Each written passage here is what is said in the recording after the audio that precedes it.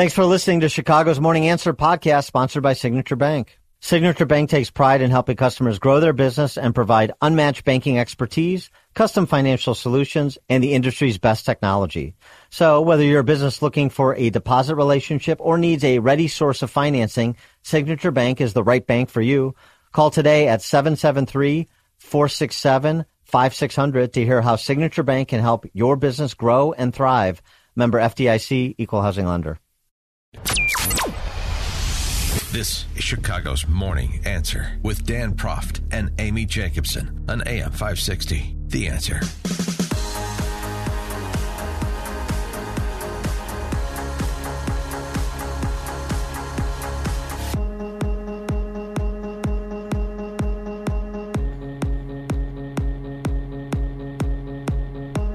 Top of the morning, Dan and Amy. You're going to have to reset the how many days has it's been since a high-ranking government official was found to have inadvertently retained classified information. We're going to have to reset that number of days back to zero after yesterday's disclosure by former Vice President Mike Pence that there were a couple of boxes of materials with classified markings that were found in his home in Carmel, Indiana, and turned over to the FBI a few days ago, like January 19th, just last week.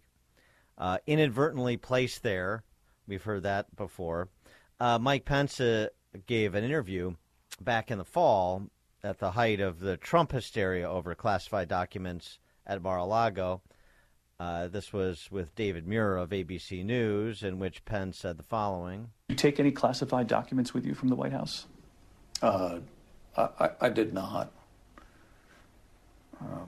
Do you see any reason for anyone to take classified documents with them leaving the White House? Well, there'd be no reason to have classified documents, particularly if they were in an unprotected area. Mm-hmm. And so he had classified documents in an unprotected area. Vice President Pence, according to his counsel, letter to the FBI from his counsel, was unaware of the existence of sensitive or classified documents at his personal residence. Additional letter says Pence agreed to send the archives 4 boxes of other papers to ensure they did not contain any original documents that could qualify as presidential records. And Mr. Pence's personal copies and effects would then be returned after the archives makes their own determination on what does and does not constitute classified information. So, boy, we're going to run out of special counsels pretty soon, right, Merrick Garland? A point the Wall Street Journal makes about a special counsel for Trump and then a special counsel for Biden. And now what are we going to have, a special counsel for Pence? This seems to be less problematic than the two former presidents. But regardless, once you set the standard, how do you not continue to abide it? Also, the idea that these special counsels and these investigations will lead to any sort of criminal prosecution, I mean, how unlikely is that? Maybe it's time to have a larger conversation, as other commentators have suggested. I guess one about just the amount of information that is given a classified designation. All this talk of means and methods. Those are the real national secrets of import, lest our enemies figure out how and why we do things and where our resources are deployed and what we intend to do with them. Sure, in real time, that's something that you would want to jealously guard. I understand that. But so much classified information is so stale. It has long ago lost its relevance. And that happens increasingly quickly, particularly in the cyber age, where so much even of our means and methods is clearly known by our enemies. 312-642-5600, turnkey.pro answer line, 64636DA, turnkey.pro text line. I guess we're going to have to search Pompeo's house next and anybody else running for president in 2024. Now, interesting comment, though, just in this context of classified information and the handling of it and all the Chris's and the crosses. On Morning Joe, Jen Psaki, former White House spokesman, she preceded the quadruple threat KJP, you may recall. And now MSNBC's paying her a lot of money to provide her snarky banalities.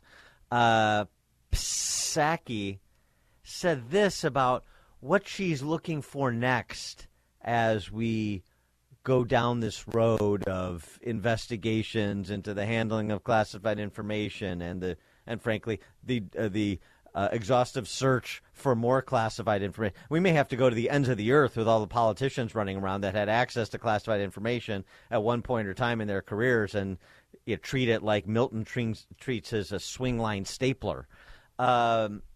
Here's Jen Psaki. Look, Mika, I'm really looking at what's next with these documents in the White House. I think we've learned a lot over the past couple of weeks of what actually happened here. There's still some head-scratching things, like why they didn't search all of Biden's homes. But I do think they're starting to get on better footing. The question to me is, are there more documents, and are they going to keep being aggressive and front and center here as they've been over the last week? That's really an interesting comment. Why didn't they search all of Biden's homes, considering the source, his former spokesbeing? His beach house there. Why didn't they search his other homes? And if I can expand, why didn't they search the homes of Hunter and the bros as well? Right. Right. That's a good point. Well, maybe they are. I don't know. Hopefully it's on their list. I think we would know. I don't know. I think we'd know if they found documents back on November 2nd, and we didn't know until recently. Yeah, well, it's a little bit more difficult to cover now that it's out in the open.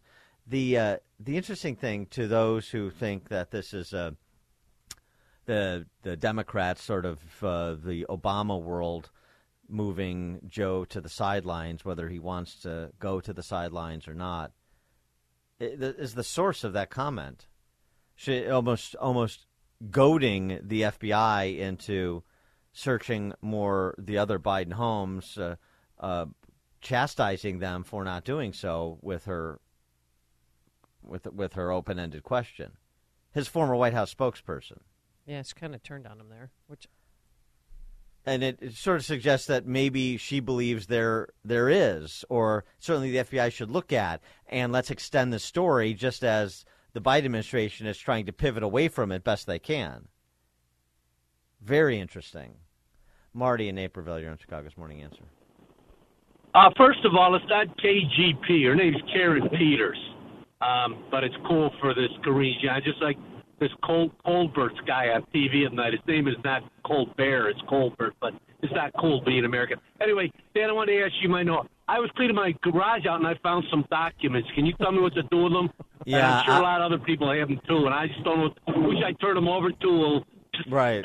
or something. put them in a safe first. Yes, put them in a safe, then call National Archives and then the FBI. You're going to want to retain counsel, have them go through attorneys. it, have them fire off a couple of letters summarizing what you think you have, how it was inadvertently placed in your garage, and how you're turning these things over to the National Archives. And you welcome the FBI in to investigate your home.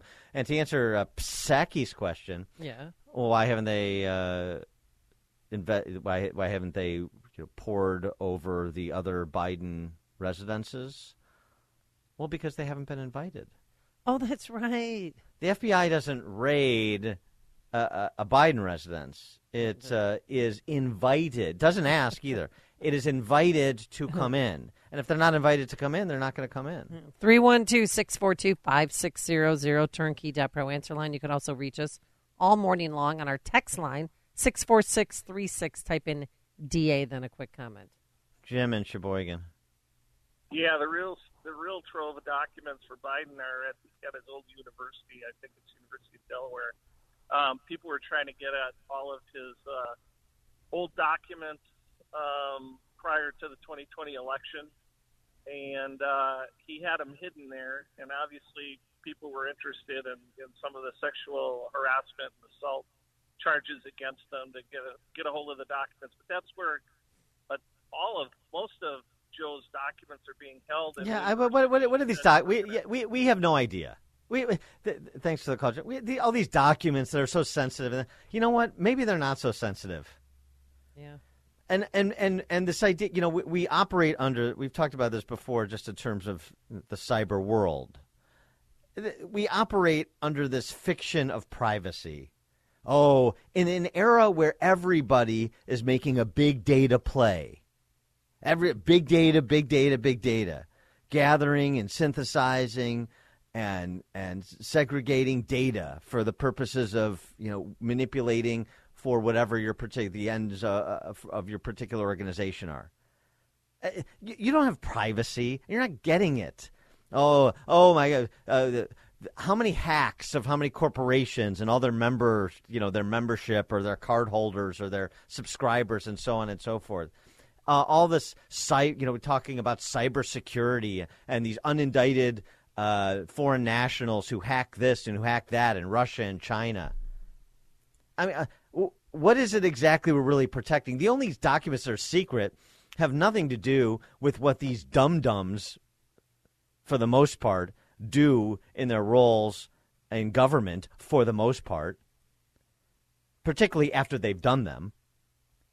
It's the only thing that's interesting is getting to the heart of the influence peddling operation that Biden Inc. was perhaps engaged in, that Jim Comer was talking about the other day on Maria Bartiromo's show we discussed on Monday. That's what's interesting, is how they're leveraging the information for personal gain if they're doing so. If they're compromising assets in the field, if they're disclosing things to our enemies that they otherwise don't have. It's not that they're in possession of thousands of pages of nothingness about the machinery of government on a daily basis. So that's a whole nother conversation about all the things that we don't know, and it's all this cloak and dagger stuff. There's probably more interesting information about our nation's secrets in a Tom Clancy novel than in Mike Pence's or Joe Biden or even Donald Trump's possession. Who knows? Connect with Dan and Amy on the AM 560 The Answer mobile app. Just text the word app to 64636 to download the app today. Business owners, now's the time for your business to make the move to a locally owned business bank. Hi, Mike Gallagher here to let you know that you don't have to look far. Signature Bank was founded in Chicago with a simple mission: to help companies like yours grow, succeed, and thrive. Their decisions are made locally by a terrific team that knows your name, cares about your business, and invests in your success. That's why Signature Bank is my bank. I'm a customer. As business owners, they knew that local family-owned businesses were not getting the help they needed or deserved. So I invite you to reach out to my friends at Signature Bank today. Write the number down. Remember this phone number, Signature Bank, 773-467-5630, and learn all about this great bank, 773-467-5630, or visit them online at signaturebank.bank. That's signaturebank.bank. Signature Bank makes commercial banking personal. Member FDIC, equal housing lender. America First with Sebastian Gorka, today at 3, right before Sean Thompson at 4 on AM 560. The Answer. Top of the morning, Dan and Amy. One additional comment on the discussion we were having about Mike Pence documents, classified documents being found at Mike Pence's home in Carmel, Indiana. Donald Trump's response to the news to this news: Mike Pence is an innocent man. He never did anything knowingly dishonest in his life. Leave him alone. I know. Well, he's such a goody two-shoes and such a nice man. Even John King said he didn't want to pick on former Vice President Mike Pence. He kind of reluctantly played the audio of him with David Muir on ABC News. So, but yeah, Trump, that's... maybe they're getting the band back together. Yeah, maybe. We'll see. Reunited and it feels so good. All right, Kevin McCarthy had a little presser last evening. Talk about a few matters as they get to the business of government in the House.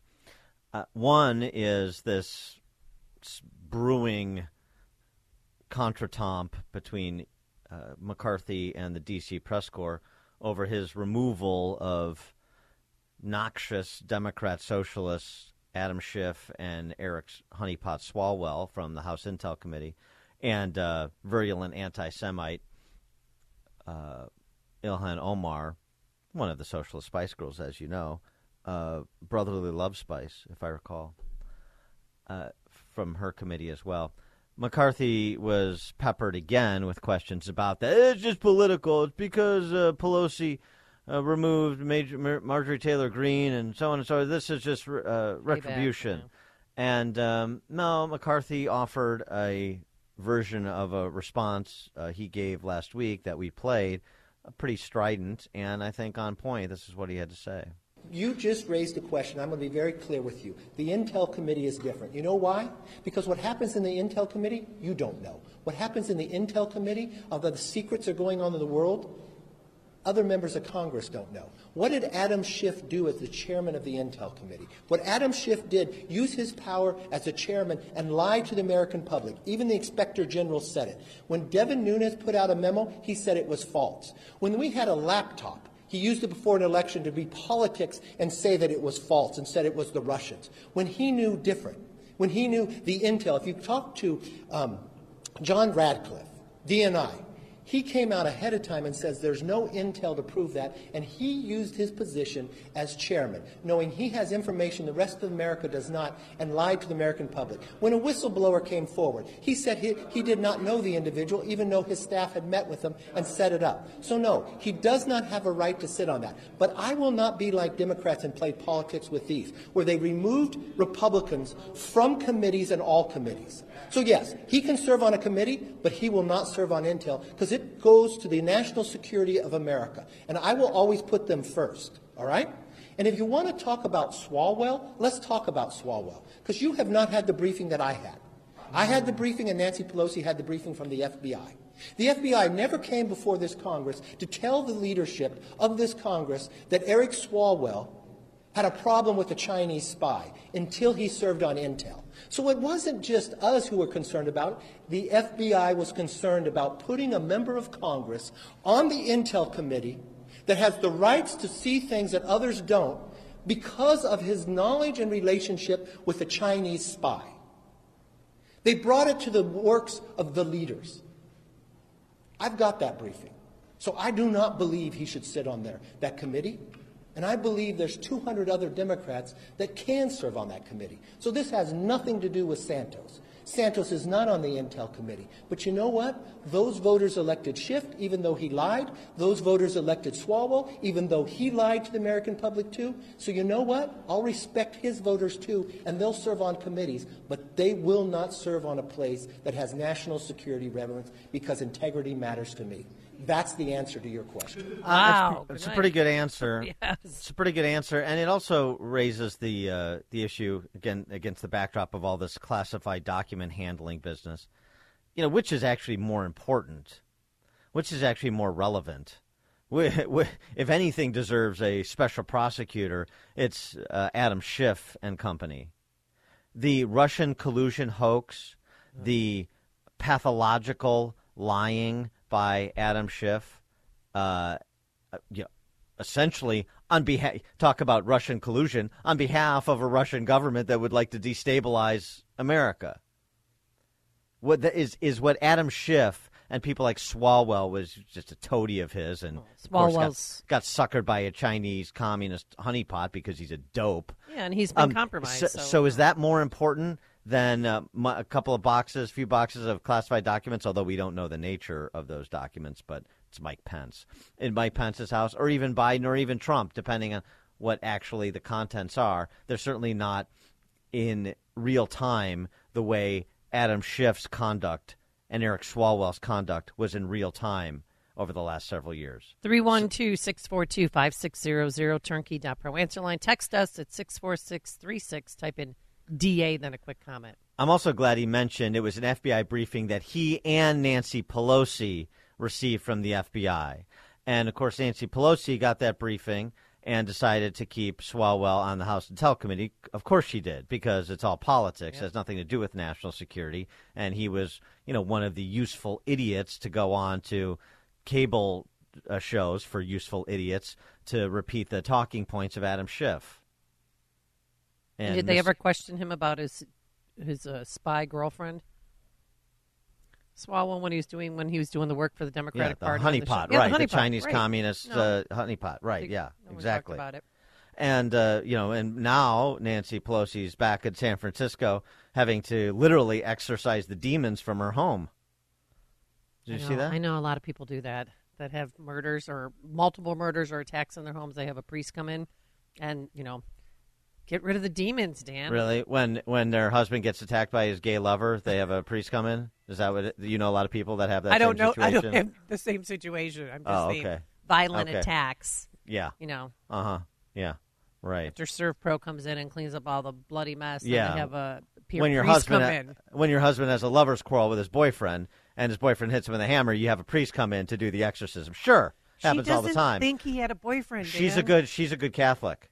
Nancy Pelosi. 5 kids together. It's shocking. Yeah, she's a good Catholic. Right. Actually, I mean, an exorcism I haven't been to church, needed. but Padre, I want you to come here and clean out my house of any demons. An exorcism is definitely needed, but it's not along the lines of what Pelosi thinks. Oh, and by the way, some never Trumper or snowflake out there. Oh, how dare you at the Paul Pelosi and the horrific. Chill out, relax. It's a very I don't know what happened. I'm making a joke, but it's a very, very curious story, and we raised all the questions, as did actually a few fleetingly intrepid reporters, about the story that came from that attack, and it still doesn't much add up for me, but that's okay. Well, and then he's going to be silenced because they're not letting him out on bond, and we don't hear his voice yet. The attacker, to find out his side of the story. I don't care. Kevin McCarthy. Back to Kevin McCarthy. He also tackled the debt ceiling issue, this debt ceiling theater that we go through. And this was less inspired, this response, as far as I'm concerned. This was more conventional. And, you hope that you see sort of a paradigm shift in stripping away the facades in D.C., and he did a good job there when it came to Swalwell and Schiff. He did less well when it came to the debt ceiling, the phony debt ceiling imbroglio. We have to have a responsible debt ceiling. I'm not saying never no to a debt ceiling. I'm just saying you hit $31 trillion, 120% of GDP. Your party has been in power for 4 years. You increased discretionary spending by 30%, $400 billion. I want to look the president in the eye and tell me there's not $1 of wasteful spending in government? Who believes that? The American public doesn't believe that. Our whole government is designed to have compromise. But here's the leader of the free world pounding on a table, being irresponsible, saying, no, just raise the limit, make us spend more? No, that's not how adults act. That's not how elected officials, that's not how the American public believes their elected officials act. So what I have asked for is to sit down, let's find common ground, and let's eliminate the wasteful spending to protect the hardworking taxpayers and protect the future of America. Does anyone believe that answer from Kevin McCarthy? The attacking wasteful spending in the context of this phony fight over raising the debt ceiling, $1 of wasteful spending. Oh, right, yes, and the common ground here and the compromise language. You know what? Just here's what we would do. Here's what we should do. Here's what we should do on this. I want to sit down. Here's what we should do. Tell us what you want to do. The generic references to wasteful spending and $31 trillion in debt and who did what when, as if the Republican Party doesn't have almost as much blood on their hands on this topic as do the socialists. I mean, such a conventional, hackish response or answer to the question on the debt ceiling. I just, that's like the tired, platitudinous Kevin McCarthy, like every other empty suit in D.C. The better Kevin McCarthy was the one who offered the answer on Schiff and Swalwell. So I think it's still an open question how much of the better Kevin McCarthy we're going to get versus the empty suit Kevin McCarthy. We'll see. We got a little bit of both yesterday. But, make no mistake about it. On the debt ceiling, this is government shutdowns, theater, debt ceiling raises, defaults. People like Newt Gingrich out there, oh, my gosh, well, if Biden really doesn't want to negotiate, then we're going to come to a crisis. Give me a break. Just give me a break. How many times do people have to fall for these invented crises? The real crisis is the underlying finances of the United States government. That's the real daily, real-time crisis. But these conversations and common ground and compromises and cutting wasteful, when you're up against the quote-unquote government shutdown, the quote-unquote debt ceiling limit, the obviously ceiling limit redundant. This is phony, manufactured, fraudulent. Apply the synonym of your choice. And Republicans should be ashamed of themselves for engaging in this rather than doing something different, stripping this away and explaining the theater that this is. And then they're not going to participate. And if anybody in D.C. was actually serious, other than maybe a handful of Republicans who actually understand the budget and can read a balance sheet, we would do these 3-4 things immediately. But we're not going to do that. So raise the debt ceiling, don't raise the debt ceiling. America's going to default. Oh, creditworthiness. Get out of here. Get out of here. Tom, Blue Island, you're on Chicago's Morning Answer. And Amy, for 2 years we had that damn Schiff. I'd like to strangle him. And Swalwell roaming around making up BS stories about President Trump. And I'll tell you what, the Republicans may not have won what they were supposed to in the last election, but at least they got the House of Representatives control, so those two guys can get a kick in their tail just like they deserve. And it reminded me of, Dan, about 72, 73 movie called The Sting. Robert Redford, Paul Newman. Yes. Robert Redford's friend Luther gets killed at the behest of a mobster named Doyle Lanigan, and you know the story. They end up stinging him for a bunch of money. And at the end of the movie, Paul Newman asks Robert Redford, he said, does this make up for Luther getting killed? And Robert Redford looks down a little bit. He says, no, it doesn't. Then he wipes his mouth and he laughs a little bit. He says, no, but it's close. Yeah. That's a good reference. Thanks for the call, Tom. Dan and Amy, Chicago's Morning Answer. Connect with Dan and Amy on the AM 560 The Answer mobile app. Just text the word app to 64636 to download the app today. Business owners, now's the time for your business to make the move to a locally owned business bank. Hi, Mike Gallagher here to let you know that you don't have to look far. Signature Bank was founded in Chicago with a simple mission to help companies like yours grow, succeed, and thrive. Their decisions are made locally by a terrific team that knows your name, cares about your business, and invests in your success. That's why Signature Bank is my bank. I'm a customer. As business owners, they knew that local family-owned businesses were not getting the help they needed or deserved. So I invite you to reach out to my friends at Signature Bank today. Write the number down. Remember this phone number, Signature Bank, 773-467-5630, and learn all about this great bank, 773-467-5630, or visit them online at signaturebank.bank. That's signaturebank.bank. Signature Bank makes commercial banking personal. Member FDIC, equal housing lender.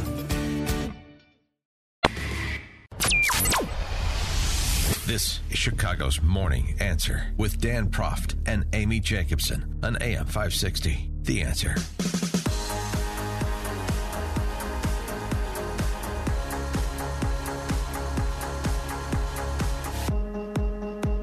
Top of the morning, Dan and Amy. Do you struggle with obesity?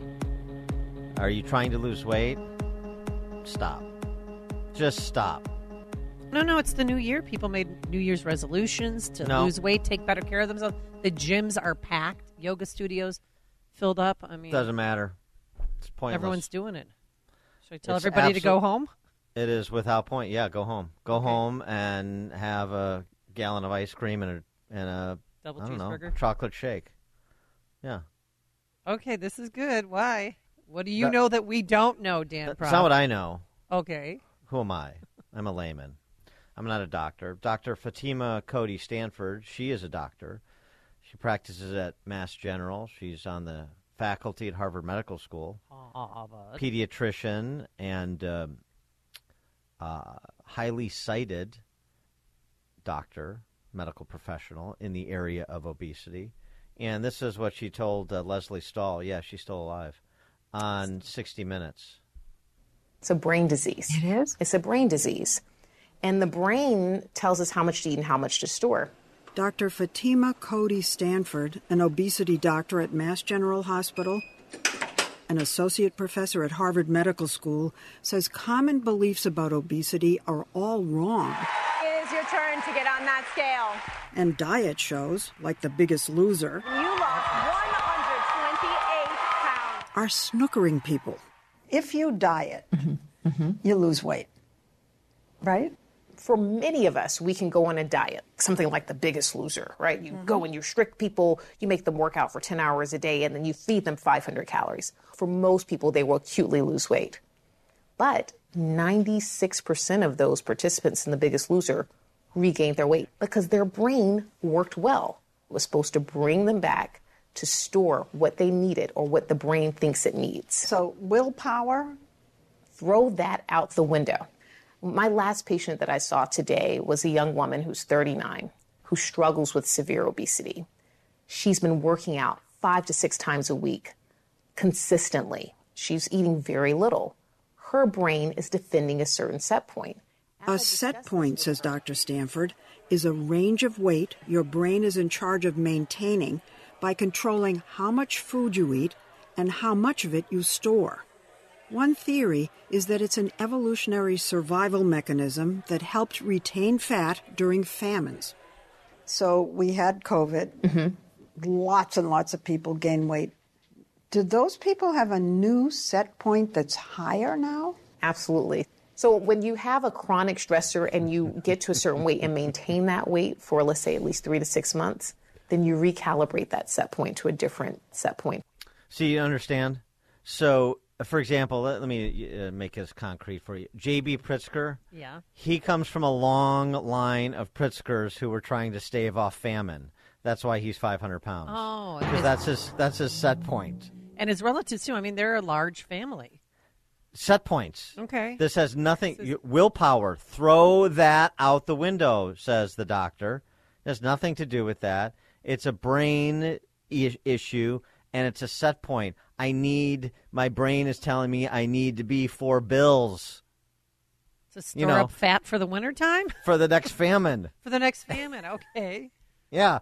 And then, interestingly, willpower doesn't matter going in reverse, but it apparently does going forward. So I'm at home playing video games, eating cheese during COVID, and then I gain 40 pounds. Well, that just becomes my new set point. Now my brain has put the set point 40 pounds forward, so now 40 pounds forward. I can't do anything about it. I'm going to be 40 pounds heavier for the rest of my life.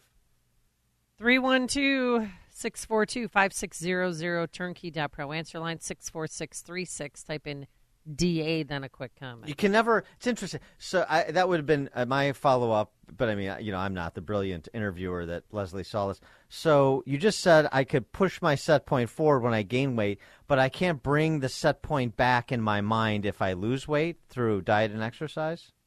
Huh. I find that curious. Another question, doctor.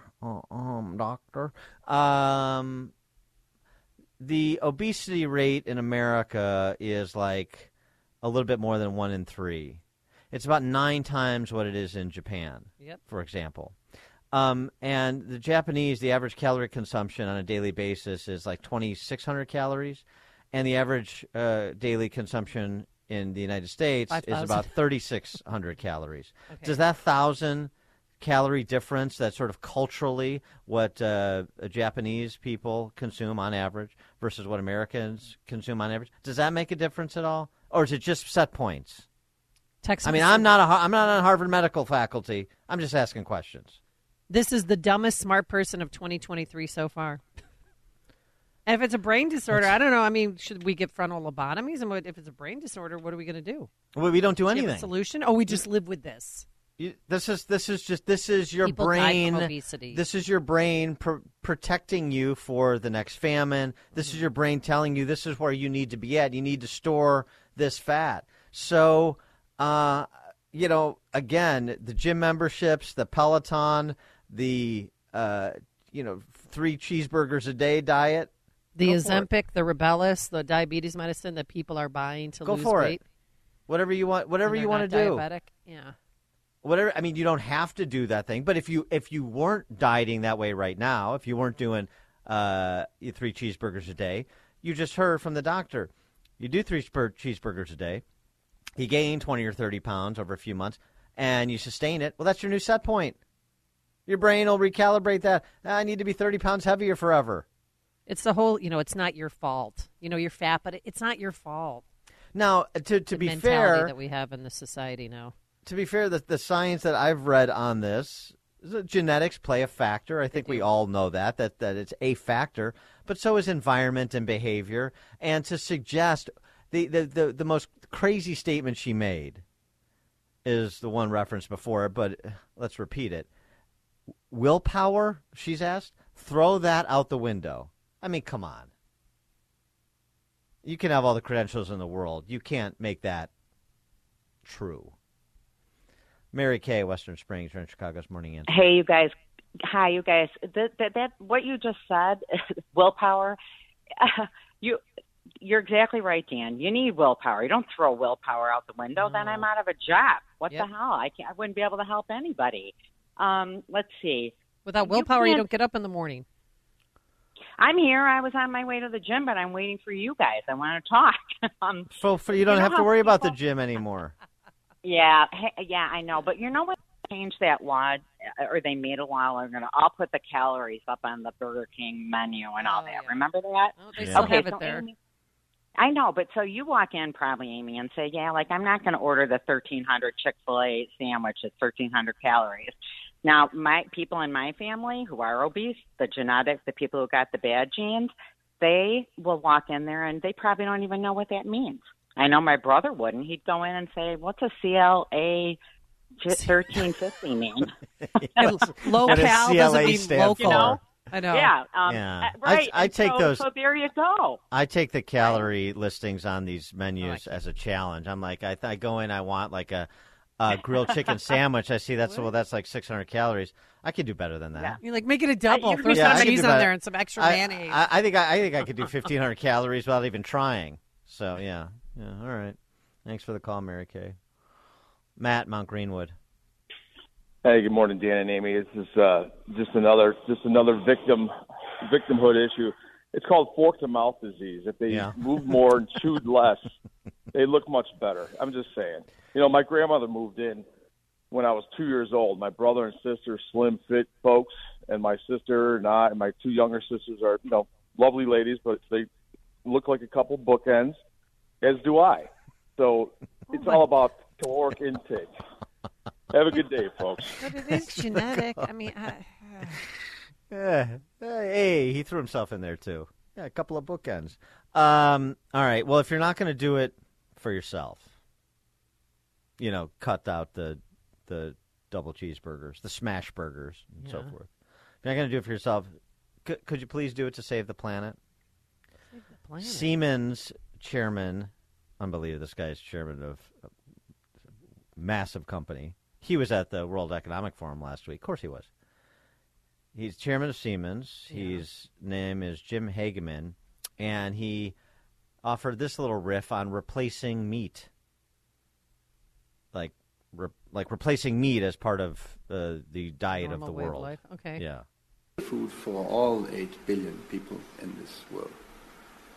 So it's a very important point that you are addressing. My daughter, 24, inspired me and said, Dad, how can you advocate for these zero-carbon value chains if you still eat meat? And so I stopped eating meat. Now the math would say, well, you need to stop eating meat 11 years to compensate for a flight to Thailand. Yes, but if 1 billion people stop eating meat, I tell you it has a big impact. Sure.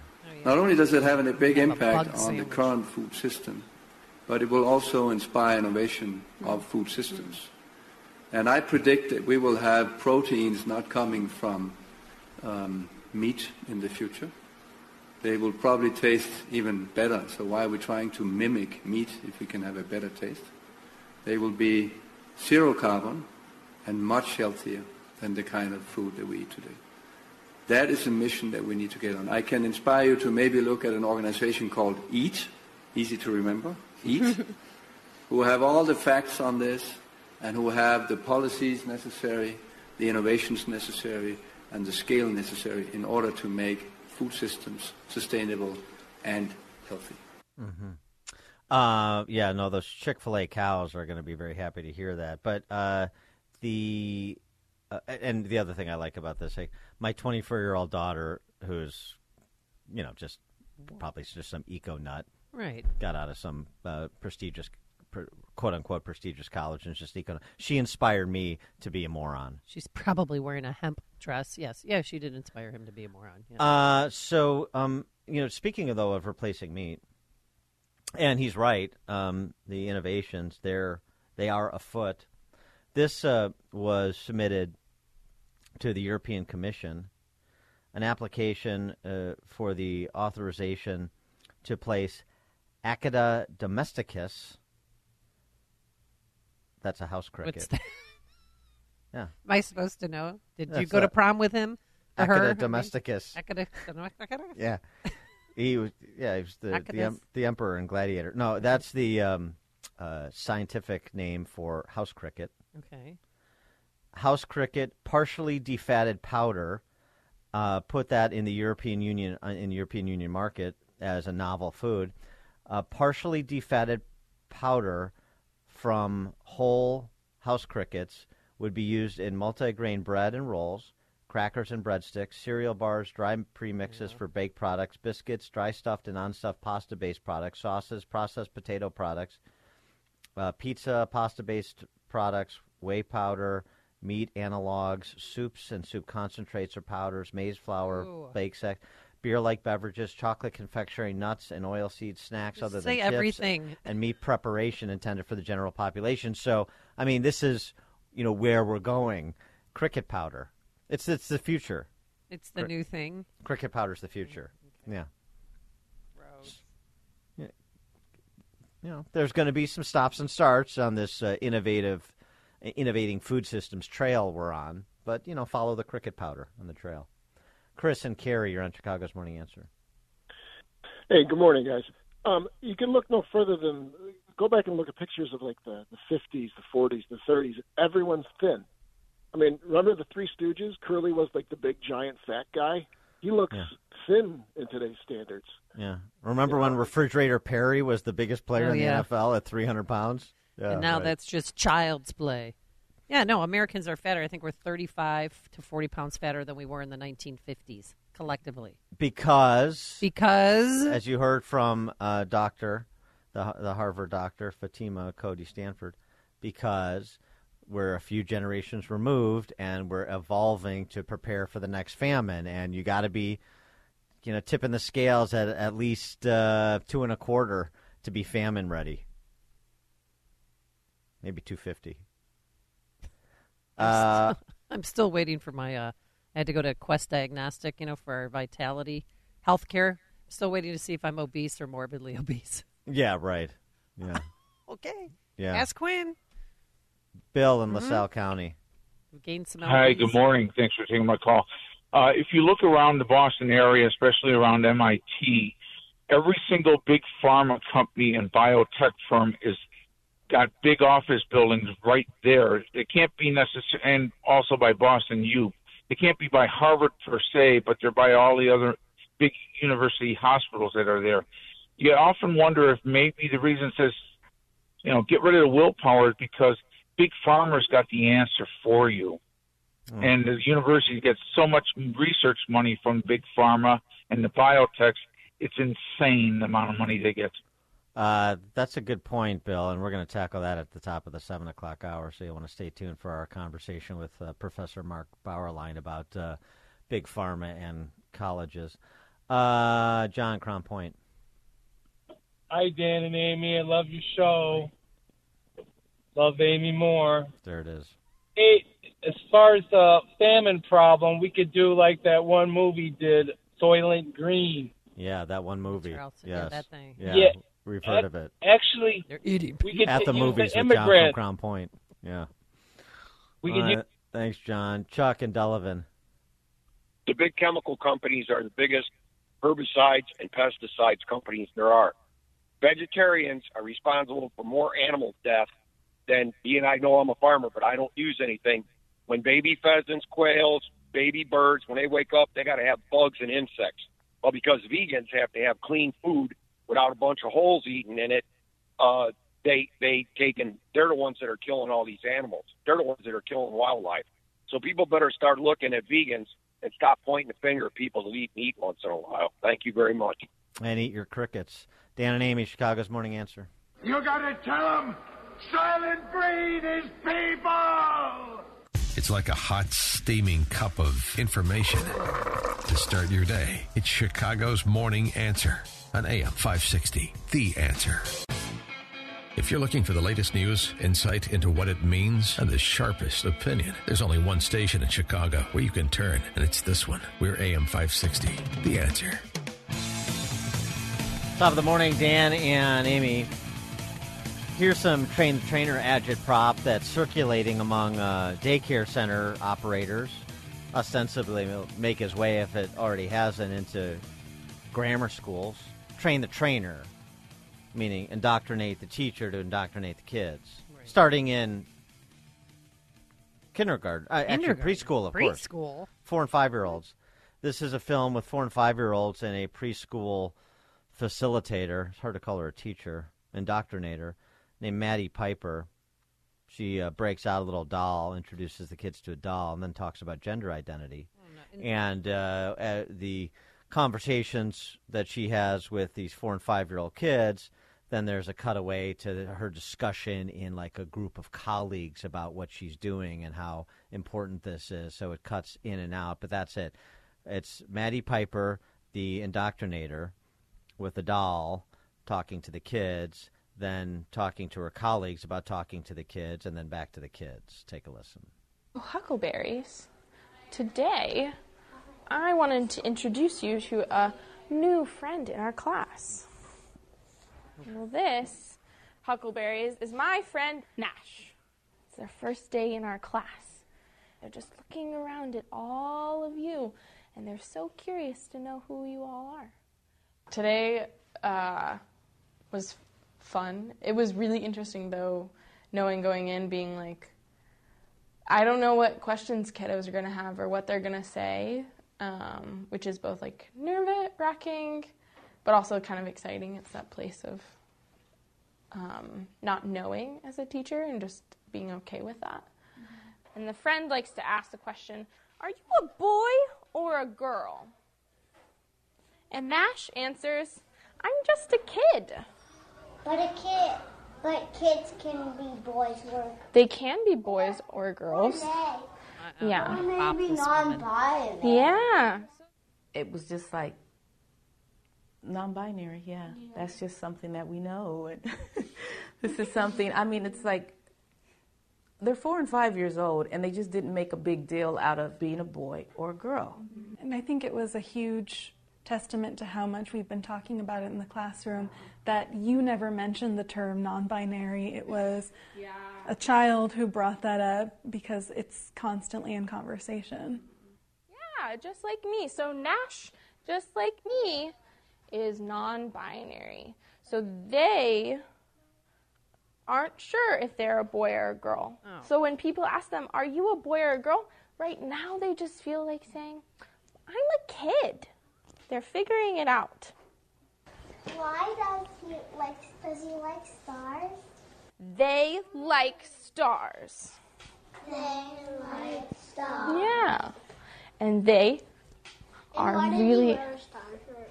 They wore their star shirt because it's their favorite shirt. And because they were nervous today, they thought they would wear something that makes them feel special.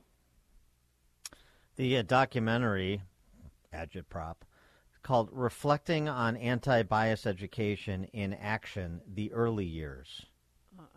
I mean, to process this, what we just heard is painful. I mean, kids at that age should know about the alphabet, counting to 10, getting dressed in the morning, using the washroom, and learning primary colors. Not that. It's child abuse. The kid saying non-binary. 4 and 5-year-olds know what non-binary is, or they know the term, because as the adults said in the cutaway, yeah, we've been talking, they hear it constantly. Right, exactly. Right. There's no social contagion, though. They hear it constantly. You're pounding it into their heads at 4 and 5 years old, but it's not a social contagion. It's a real individual exploration of identity. Oh, my God. Go back to the basics, functioning motor skills of holding a pencil and using scissors. Talking about that crap. God. Where was this? Or is this just a documentary that's going to air nationwide? No, this was shown to daycare center operators in North Carolina, in the state of North Carolina. North Carolina? Daycare center operators. Oh. 312-642-5600, turnkey.pro answer line. 64636-DA, turnkey.pro text line. But it'll come to the schools. Well, I would love to hear from a teacher who's not going to follow this gobbledygook. That would, be forced to watch it because she has to keep her job, and then do the opposite and do the right thing and just focus on, again, what we just talked about. Well, the kids and the parents, they want to learn the nomenclature, so this doesn't happen to their family. Maryland recently harbored a runaway from a red state when her adoptive parents didn't call her by the proper pronoun. They refused to give the state of Maryland refused to give the teenager back to her adoptive parents. According to the grandmother who has adopted the child was sex trafficked. 14-year-old trans runaway from Virginia endured a 6-month nightmare that saw her twice fall into the hands of sex traffickers, the second time after Baltimore bureaucrats refused to return her to her home state because they accused her adoptive parents of misgendering her. After her father's death, Sage, that's her name, adopted by her biological grandmother, then she decided to identify as a boy named Draco, ran away, wound up in Baltimore where police saved her from a sex offender, but then police would not return her to her legal guardian, her grandmother, because of the accusation of misgendering in the home.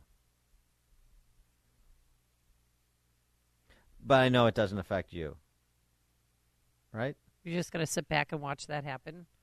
Where the government has complete control over your children. That's what it's just about being polite. That's all. What's the big deal? 312-642-5600, turnkey.pro answer line, 64636. Type in DA, then a quick comment. And then let's take it to the next step. So we've gone from preschool to teenager with an identity crisis, gender dysphoria, to Duchess Lois in Canada. I'm accessing MAID. MAID, I mean, these are Orwellian, like NICE, which is an acronym for the British state healthcare system. Mm-hmm. MAID is the acronym for Canada's euthanasia program. Medical Assistance in Dying. The MAID program. Here, let me help you. Just call MAID. 1-800-MAID. Yeah. We'll clean you right up and out. I'm accessing MAID, Duchess Lois, as a sterilized First Nations person. She's an indigenous person. He is. He? Okay, get it right, became Dan. She. He, is masquerading as a she. I'm accessing MAID as a sterilized First Nations person who is also a post-op transsexual woman of 14 years. I qualify for it as someone who is sterilized and who has undergone vaginoplasty, two things that cannot be reversed or relieved, so that she's providing this information consistent with the supposed guidelines you have to meet to get made. Let the state kill you. Okay. Mm-hmm. Here's her story.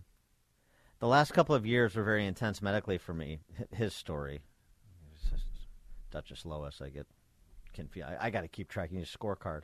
The last couple of years were medically intense for me. When I experienced depth loss in June of 21, I had a second dilation to my weekly routine to help myself. The doctor wasn't concerned. As she put it, we as females experience vaginal atrophy. By the way, Vaginal Atrophy was the name of my high school band. Cover for? We were a Go-Go's cover band because, okay. like George Santos, I had fun when I was a kid. So, yeah, I dressed up like Belinda Carlisle. I had a life. Just stop making a big thing about it. I'm not a drag queen, all right? And I'm a star volleyball player. All right. Okay, Getting go. back to the story. Yes, please. All right. So this is Okay. her doctor, the talking about her interaction with doctor. I had to correct her, a doctor. June ended, and I was still dilating twice a week. Then came August. I was still dilating twice a week with less pain, but still no referral to any specialist. September came. I inquired, and there was no referral. A wonderful Canadian healthcare system, state-run Canadian healthcare system we're supposed to model America after, and we have, largely. Instead, she referred me to the gender clinic in Edmonton. December 2021 is when I finally spoke to somebody at the clinic via a phone call. That's 6 months later. We spoke about my hormones. That's another issue. Then the pain and dilating. A referral was made to a specialist, finally. 2022 came. I was referred to the Lois Hole Hospital for Women.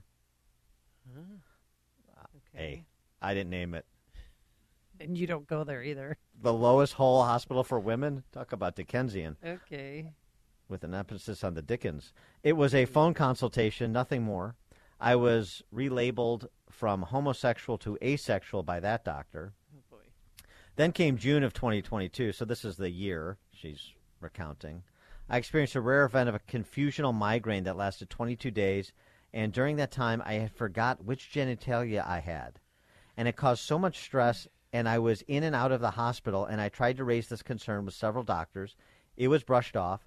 I was so confused as to why I didn't have a penis anymore. A lot of men in Hinsdale say the same thing. Hey-o. That was the tipping point for me. It's what changed my life and mind, that I could no longer trust this medical system that is captured by gender identity ideologues. It had killed the Indian. And so now this guy, 14 years after the surgery started and all this tragedy, really, is signing up to be killed by a state that killed him anyway. Killed him 14 years ago. Listen to what he says now. I started my transition in the fall of 2007 with testosterone blockers. Puberty blockers, it's not a big deal. That doesn't hurt anybody. No, not at all. Diagnosed with gender identity disorder. In February, March of 2008, I was sent to an endocrinologist, put on estrogen. Every 4 to 6 months, I went to see a psychiatrist at the Grey Nuns Hospital. Inpatient psychiatrist unit in Edmonton. It's a few hours drive from my reservation. The appointments lasted 30 minutes to an hour. Not once did we talk about my native heritage and the cultural impact the transition would have. She goes on to say, if I were to lay blame he goes on to say about her alter ego, if I were to lay blame, it would be trans activists and their activism. Wow. Yeah. They have created a dehumanizing, degrading, and dismissive environment for people like me. Now, he has to live with the choices that he made. I understand that. But it's a conversation, it's a story that we've told over and over again with respect to medical professionals who are blinded by or incentivized to abide this gender identity poison rather than providing pushback, asking questions, as Duchess Lois talks about, exploring all the aspects of life this will impact? Have you really thought through these impacts? You're talking about somebody. I'm sure he was a young man when he started this in 2007. It just, and the ending of this with the state, with him going to the state to kill him. It's just a graphic. It's terrible. It's tragic, and it's a great illustration of how terrible and tragic this social contagion, this rapacious ideology is. I wonder if they're going to grant him his wish. Oh, I mean, that's right. One just a practical reason, even if you're not religious, a practical reason to oppose these state death programs, as the state is very excited to take people out. That's what the state does. Sick. Really, really sick and sad. From 4-year-old to Duchess Lois, and so many stories like Duchess Lois's. And there'll be more. The New York Times piece about how schools are hiding kids' gender identity at school from parents, and some parents are upset, and so on and so forth. And the New York Times says, without comment in the story, writes in the story, there's been, it's a small number, but it's doubled in recent years, those who are identifying as trans. Yeah, right. Why do you think that is? A doubling so fast. How you have school districts that infinitesimal percent, fractions of 1%, that are now 8, 9, 10% of the student body identifying as trans, like one school district in California we talked about last week. How does that happen? Are you curious at all why the explosion and what the impact will be as we continue to promote this through propaganda like that film being shown to daycare center operators in North Carolina? Again, school board elections in April here. This part of your conversation in PTA, at school board meetings, neighborhood events, so forth, sporting events.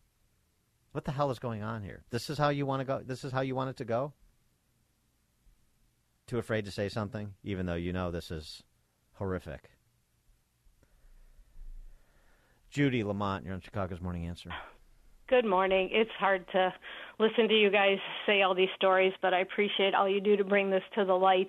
Very troubling, but I know at least at our district they are trying to fight all this garbage, so I'm so happy for that. But what I called about is when you guys talk about this, and I always go back to 10 years ago when I was into Common Core, hard and heavy, a good old Melissa Harris Perry on her NBC and MSNBC, and it's online. Anybody can look it up. But what she said, and you have to hear her hauntingly say that we have to end I'm reading from it, we have to end the private idea that kids belong to their parents. Yeah, and kids I remember belong that. to their families. Yeah. It's 10 years later, that notion that the kid is ours and our community collective notion of these children, that was all new speak back then. But fast forward 10 years, a quick 10 years, and here we are with that over and over again. So people look it up because it's just coming in our faces. So thank you for all you guys do. Thanks, Judy. Yes, indeed. Here we are. Dan and Amy, Chicago's Morning Answer. This is Chicago's Morning Answer. Your show keeps me alive during the week. There's nobody I'd rather listen to between 5 and 9 in the morning than you guys. On AM 560, The Answer. This is Chicago's Morning Answer with Dan Proft and Amy Jacobson on AM 560, The Answer.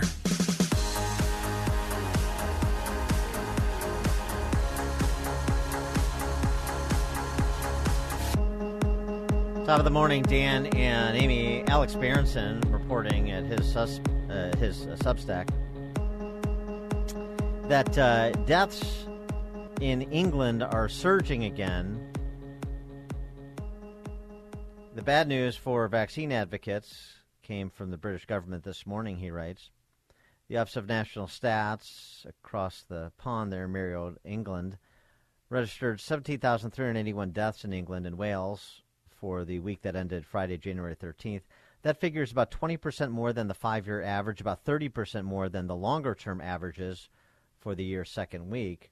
Only about 650 of the deaths had COVID as an underlying cause, so most of the excess death was not related to COVID. And most of the excess deaths are coming from highly mRNA vaccinated countries, or in the case of UK, parts of the UK. The British data confirms recent trends all over Western Europe, writes Berenson, including the Netherlands and Switzerland. Most wealthy countries that relied on mRNA COVID vaccine shots and boosters had non-COVID deaths well above normal in 2022. The problem has worsened in recent weeks in the wake of the fall Omicron booster campaigns. With the upward revisions, Europe will now probably report more excess deaths in 2022 than either 2020 before COVID vaccines were available or 2021 before boosters began in earnest. No connection has yet been proven, but there are certainly some questions that are raised by this data. And, of course, they'll be explored by dutiful academics on college campuses. These are incubators of thought and debate, right? I don't think so. Dr. Vinay Prasad is an epidemiologist and biostats professor at UC San Francisco. He writes at his Substack, because this is the only place they could have discussions, reporters and academics. If you have anything to say that doesn't comport with the received wisdom of the left, then you better have a Substack or a YouTube channel for as long as you can, because you're not going to be able to voice it on a college campus, and that's his point, Dr. Prasad. So he writes, while most of America has put COVID in the rearview mirror, that is not the case on college campuses. Perhaps any college students listening or parents of college students can attest to this. We have to mask to see patients, writes Dr. Prasad, even those who are hard of hearing and rely on reading lips. These policies are set without evidence by people who are not good at their job. Oh, perfect. Masking in classroom didactics remain through the roof. The one place on earth where people are trying to avoid the inevitable. Universities retain their title as the one place on earth with the least common sense. So Throughout all this, I cannot recall a single debate of any COVID-19 policy issue. We didn't have debates on masking. We didn't have debates about lockdowns. We didn't have debates about the school closure. We didn't have debates about masking 2-year-olds. We continue to have no debates. We have never debated if we should continue to mask in healthcare facilities. We don't debate if the annual bivalent booster mandate makes sense. We just signed the declination form pledging fealty to Lord Fauci or boost up. There is no forum for any discussion. No one houses any debates. And he basically points to two reasons he believes this is the case. One is the universities are primarily interested in cash, and as we talked about last hour on the topic of obesity, their universities are so reliant on their partnerships with biopharma companies, billing insurance companies. He writes, we continue to enter into agreements with pharma companies. There's no time to debate public policy. All these debates might put off a future pharmaceutical company suitor. Exactly.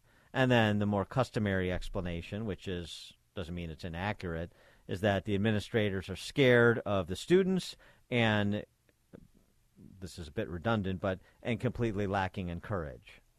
There's basically 1, 2, and 2A is why he thinks this is the case. And he also says it's going to get worse. The list of taboo topics will grow, and the last refuge of the academy will be academics with faculty appointments who run their own YouTube channels, Substack, or podcasts. It's up to them to keep the flame of knowledge, free inquiry, and debate alive as universities continue to prostitute themselves to pharma companies and capitulate to fear of student criticism. Pretty aggressive takedown from Dr. Vinay Prasad, and I couldn't agree more. We're happy now to be joined by Professor Mark Bauerlein, professor of English at Emory University, senior editor of First Things, author of The Dumbest Generation and The Dumbest Generation Grows Up. We're waiting for the third in the trilogy. Yes. The Dumbest Generation Won't Leave Us Alone. Yeah. Professor Bauerlein, thanks for joining us. Appreciate it. I'm happy to talk again. So what about what Dr. Vinay Prasad had to say about the campus culture and why it is how it is? Well, you know, the numbers show that really since the baby boomer generation went to college and then left, what happened in the 60s was, in order to keep up with this huge influx of young people who suddenly wanted to go to college, was all these new campuses opened. I mean, they needed warm bodies in classrooms to teach. They were tenuring people right and left, and they needed to meet the demand because the baby boomer generation was a huge cohort, and you simply didn't have room on the campuses. So things like, you know, University of California added new campuses in Riverside and in Irvine. The SUNY system expanded. And it was wonderful. It was boom times for the academy. And then the boomers passed through, and the next cohort wasn't that big, Generation X. And that turned the relationship around. Suddenly, it was more a buyer's market. The student, the young people, they could sort of pick and choose campuses they wanted to go from, and campuses needed students. And so they changed to do things like, let's build an amazing gym in order to recruit those kids. Let's lower the general ed requirements so kids don't have to take all those courses if they really aren't interested. They can just go straight into business. They don't need to learn any U.S. history or learn to write.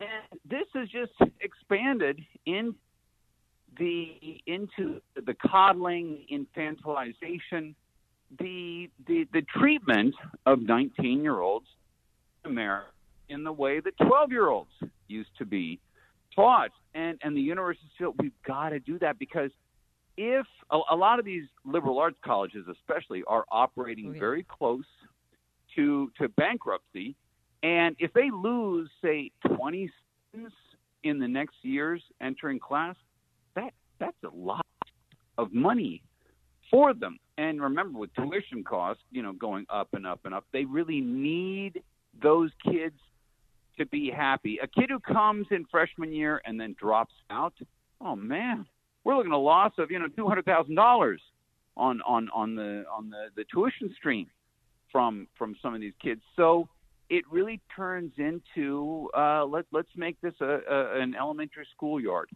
and take care of these kids. So be afraid, we're here for you. We're going to take care of everyone. It's really about numbers, recruitment, and what you said, keeping kids happy, telling the parents, safe. This is a safe space in all ways, not just emotionally and the identities and everything, but a place for your health as well. And that's the most important thing. Well, they have these beautiful food courts now and sleek new dorms. I mean, because I'm college shopping with my youngest. My oldest goes to Georgia Tech, and we get, emails once a week saying, if your son is struggling or son or daughter, go to, we're here for them. We can help them, which is fine. But do you think the professors are leaning on the grades and the grading process to keep them in school and to keep us paying their tuition? The numbers on the grades are, in 1960, the most common grade on a college campus was a C. That was an average grade, and it was the most popular one. You know what I'm going to say. Today, about 40, 45% of all grades on campus are A grades. Nearly kids get A's in their classes, and it's really a deal. And here's the deal. It says, look, you guys, I've got a little conference paper to write. I want to be in my office, have my quiet time. Don't push too hard, and all of you will get a B or an A. And the students turn around and say, good deal. We like that. The tuition gets paid. The degrees get awarded. The parents are happy. The wheels keep turning. That's the deal on the campuses now. Do you agree with Vinay Prasad that it's going to continue to go in this direction because that's where the money is, and and where are the examples, where are the green shoots that suggest there's going to be any pushback to this model? I just don't see any pushback because what's the reward of the pushback? What's it going to get you to be a teacher who gives lower grades because you want to hold the line? You want to push the students harder. I mean, we had a case at NYU last year. A teacher got removed from a classroom, even though he'd been there a long time teaching organic chemistry, because the students revolted because they said, this class, he's given too many low grades. Well, he's been doing this for decades. He was a very good teacher. And organic chemistry is a filtering class for med school. Right. You want students who would ordinarily get a D. You want them going into med school and getting. And by the way, a lot of med schools, the grade inflation there has happened by changing the system to pass-fail grades, and you could take a course and retake it if you've failed it. And once you pass it, all your fails here. So it only looks like you once passed it. And it's right. That's why it's just like the admonition is don't go to a doctor that's under 45 years old, or do so at your own risk. But the same would go for debate on campus too. These intellectual repositories of discussion and thoughtfulness, these free marketplaces of ideas. Well, if everybody just shuts up, then there's peace on campus, and the checks get cut coming in and going out. We need to be very sensitive.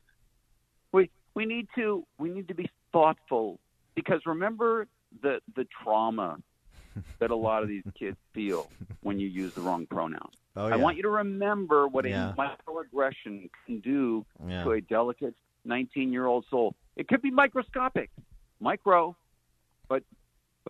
we have to understand the depth of pain a lot of these people have suffered. And certain identities live every day with discrimination. And the college campus is going to be a place where we're all inclusive.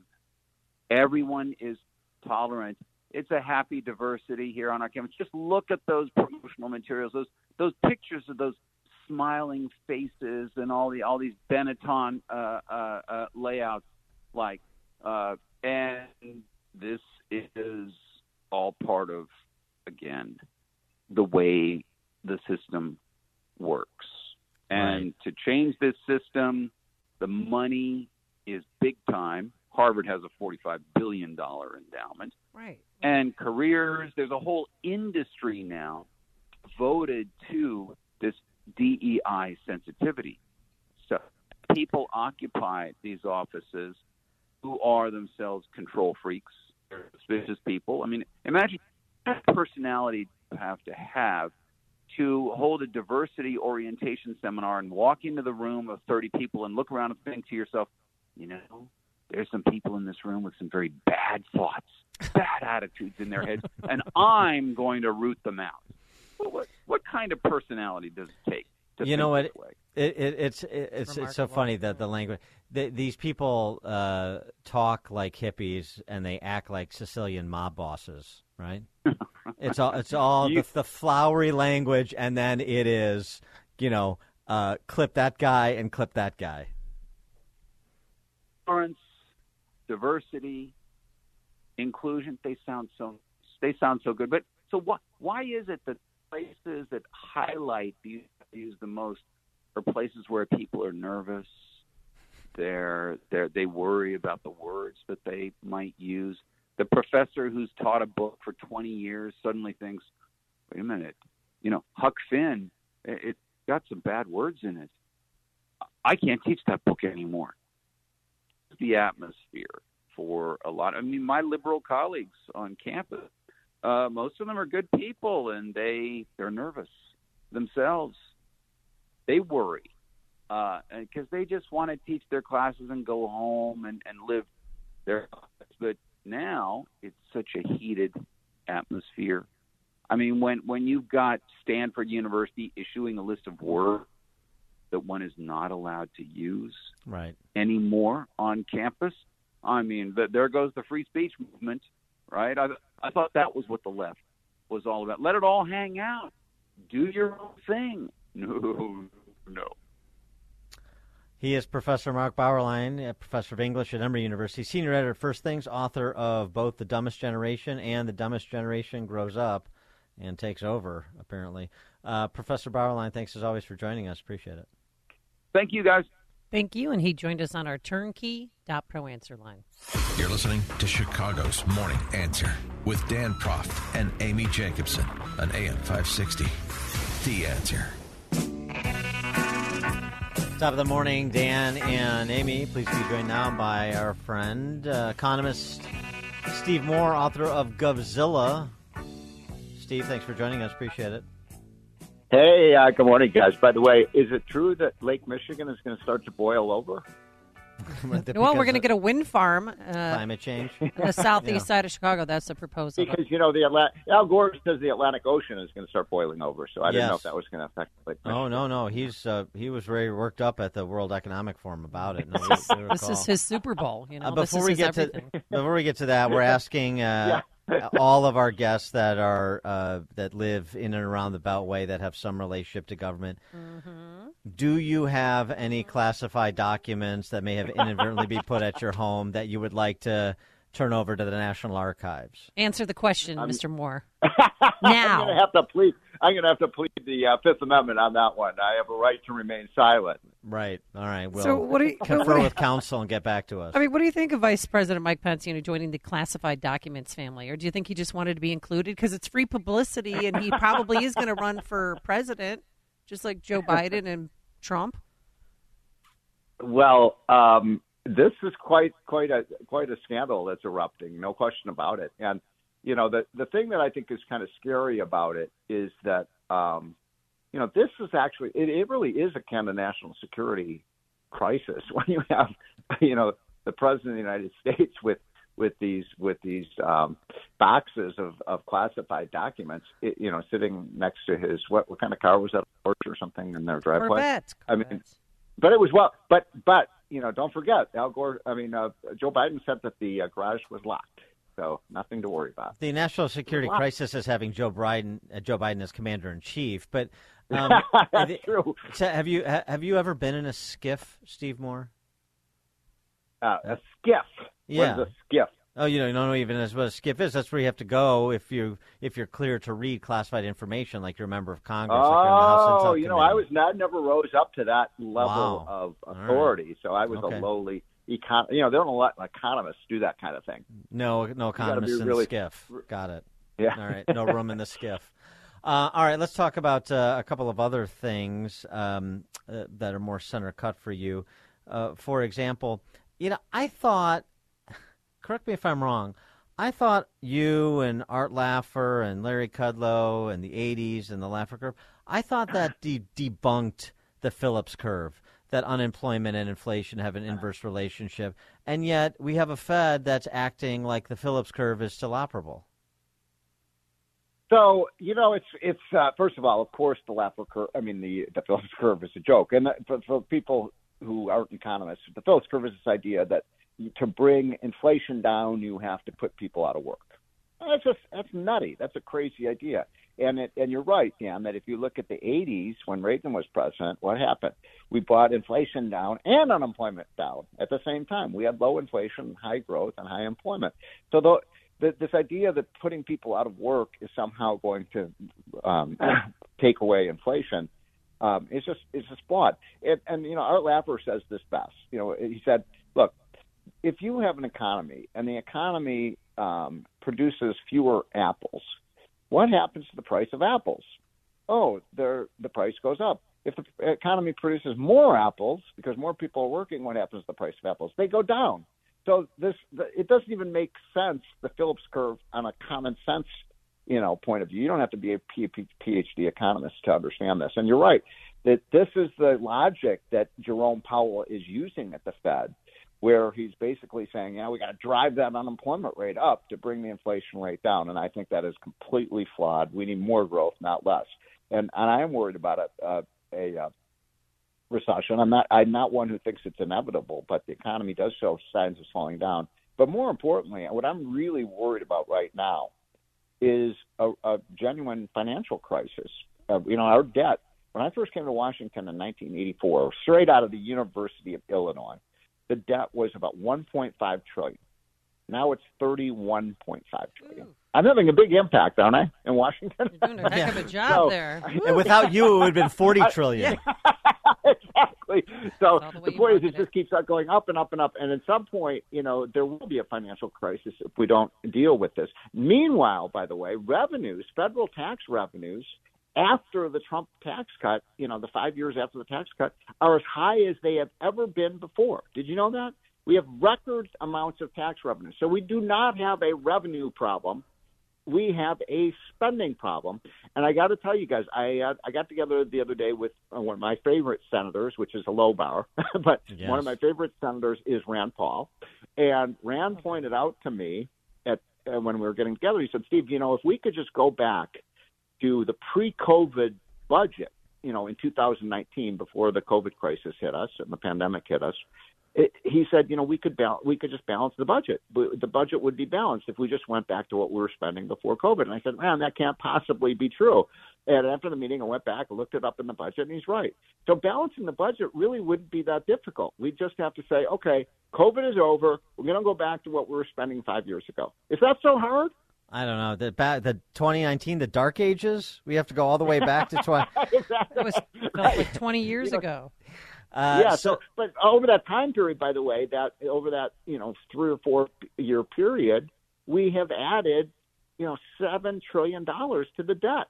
So it can't go on. I mean, this is a locomotive that is headed right over a cliff. And I'm with the Republicans. I say no debt deal, no debt extension until you get some kind of plan to balance the budget. I like what my friend Kevin Hassett says. $3 of spending cuts for every $1 we increase the debt. Okay, all right. Like can you live with that, Dan? I mean, well, I could live with a lot more than that. But I mean, but then why don't House Republicans? I know McCarthy had the presser last night. He's like, we want to have a sit down and find common ground and all the typical political bromides. Why don't you just propose? Here's where we would cut. Here's our $3 of spending cuts, and here's what we'll give you on the debt ceiling. Just put it out. Okay, I'm going to slip you an answer, but I don't want to. Nobody's listening, right? So right. I'm Connie Chung. This is an off-the-record radio show, right? Yes, exactly. Republicans don't want to cut spending either. What did you say, exactly. Exactly. It's just a rhetorical position. Exactly. They all love right, which is why this is debts. Which is why this is what it's always been: debt ceiling theater. Just like we have government shutdown theater around the end of the year. Yeah, I mean, every once in a while you'll get a senator like a Phil Gramm or a Tom Coburn or a Rand Paul who wants to cut spending, and they're the skunk at the garden party. Yeah, exactly, exactly. There's some honesty, which is exactly what Kevin McCarthy should say. Even if Kevin McCarthy said, which is probably dishonest for him to say, but he's like, look. We could cut spending, but we just don't want to. We just don't have the numbers to cut spending. So I'm not gonna go through this theater with you and play the typical tit for tat you see with the debt ceiling or with the government shutdown showdown. Yeah. It's all nonsense. Yeah. Now look, I want to make sure though that your listeners understand one thing, that this hullabaloo and this fear-mongering by President Biden saying, "Oh my God, the Republicans want to default on our debt." Is really, it's, first of all, he says, "Oh, that's going to drive down, up the cost of borrowing." No, I mean, it's the president saying that we're going to default on the debt. What do you think impact that has on people's willingness to buy the debt? And it's a crock. The government is never. You heard it first on the Dan Mamie show. The government is not going to default on the debt. What is going to happen, let's say that we reach a point where they can't reach a deal, which I'd be fine with, and then all of a sudden you reach the debt ceiling, and you know what happens then? What? Well, think about it. So what does that mean if we reach the basically the limit? What happens? We raise the limit. If you, let's say that you've reached the limit on your credit card, and then you go and you try to use your credit card. What happens? It's denied. Yeah, it's denied. So you can't. In other words, so if we hit the debt ceiling, all of a sudden Congress can't borrow anymore because there's no more money in the credit card. And then what do you have to do? You can in that case, what you can do is you can only spend what you bring in. Gee, what a concept. So in other words, the government collects revenues every day, payroll tax revenues, income tax revenues, corporate revenues, sales tax revenues, blah, blah, blah. So the government, I kind of like this idea, would automatically require Congress to just simply spend what they bring in and balance the budget. All right, Stephen Moore, first we had baby formula shortage. Then we have eggs where they're smuggling eggs in from Mexico. Yes. And there was a fight at Costco over there. And there's no eggs anywhere. I go grocery shopping so you guys don't have to. But guess what I found out at the Jewels yesterday? Guess what the new item is that is out? Want to take a guess? Dan? I don't Stephen know. Moore? Carrots. What is it? Carrots. What? Carrots. No. There's no dear valued customers. Are you serious? Due to adverse weather conditions, we are currently experiencing shortages of carrots. That is the best news I've heard all week. Why? I love carrots. I hate Shelves are carrots. I hate carrots. I've got some worse news for you, Steve. Per the World Economic Forum last week, the hamburger that you're used to eating is going to be made of cricket powder going forward. So I just wanted you to know. I've had a cricket powder burger. Those are really scrumptious. I mean, a Big Mac with cricket powder is going to be so good. So gross. With sauce and all that. Yeah, it is going to be good. And by the way, these people that I thought they love wildlife, but they really do want to abolish the cow, not the cow, the cow. They want to abolish cows and cars and people because cow flatulence is destroying our environment. Yeah. That's right. Steve Moore, economist, Wall Street economist, and author of Govzilla. I should say author of Govzilla. Steve, thanks as always. Appreciate it. By the way, is it true? It's snowing there, right? Or yes, it is. It's snowing. Yeah. Oh, I miss Chicago so much. Yeah, I'll send you some in a jar. Balmy, Virginia. Yeah. All right, but at least Lake Michigan is no longer cold. I'm so happy. I remember when I used to go into Lake Michigan, I'd come out of Lake Michigan, I'd be blue. Now I'm going to be red hot, right, because of global warming. Exactly. That's going to be Saint-Tropez in the winter. Yes. All right. It's like a steam bath. All right. See you guys. Bye. Bye. And he joined us on our turnkey.pro answer line. If you're talking about it, Dan and Amy are talking about it. It's Chicago's Morning Answer on AM 560. The Answer. You think you've got problems here with the lack of carrots in Beirut on the lake? Yeah. How about the actual Beirut? You know what shopping would be like there, Amy? No. Guy in Beirut posted this on Twitter. Bought one latte in Lebanon at 10:30 a.m. By the time he ordered a second latte, the price had gone up by 9%. The coffee shop there is pegged to the U.S. dollar. Lebanon's inflation rate last year was 162%. Oh my God! So it could be worse than Beirut by the lake. You could actually be in Beirut. And why are you shopping for carrots? What do you mean? I love carrots. It's a great snack. It's fruits and veggies, I like the frozen veggie. Yeah, I do like that. Carrots aren't frozen, honey.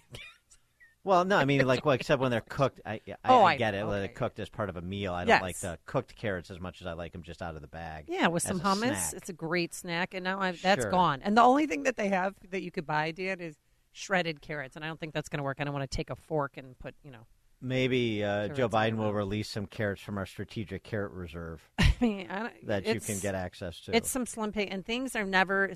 There's items that are gone from the grocery store that left during the pandemic that have not come back yet. And I tell you, every time I go grocery shopping, I see people just hemming and hawing, and especially elderly people on fixed incomes. I mean, this is scary times. So, when was the last time you were in a grocery store? 97, 98. Good times, place it exactly. Yeah, definitely before because I went just because I was preparing for the end of the world in 2000 with the millennial turnover, but it didn't happen. All right. Connect with Dan and Amy on the AM 560 The Answer mobile app. Just text the word app to 64636 to download the app today. This is Chicago's Morning Answer with Dan Proft and Amy Jacobson on AM 560. The Answer. Time now for another reason why Dan Proft is single. Yeah. Dear Abby, my husband and I have been married for 9 years. Oh, okay. While we were dating, he was kind, considerate, loving. After we married, he turned into a chronic complainer, something he later confessed he had been hiding while we dated. Oh, I'm sure he's the one who took off the uniform. Okay. Now go on. Be nice. He talks to me like I'm trash, and then he gets nice when he wants something. He complains about my grown children, my best friend, and even if I leave work for a couple of minutes early. He's a miserable person. I can't do anything to make him happy. I can't take this anymore. Boy, if I had a nickel for every time I've heard those lines. He has taken the things away from me that I love: flowers, gardening, pets, books, friends. I'm ready to leave, but he has cancer, and I feel guilty. He is clear right now, but it will come back. How does she know? It's like she's rooting for it. I don't want to stay. Life is too short to live this way. He has a great support system with his family. They would take care of him. My health has been affected by him and his terrible attitude. What do I do? Signed, worn out wife. 312-642-5600, turnkey.pro. Answer line 64636. Type in DA, then a quick comment. Anybody else experiencing this? Well, so if I'm hearing what she's saying, that whole in sickness and in health, that's out the window? She's had enough, man. He has beaten her down. She's like a victim.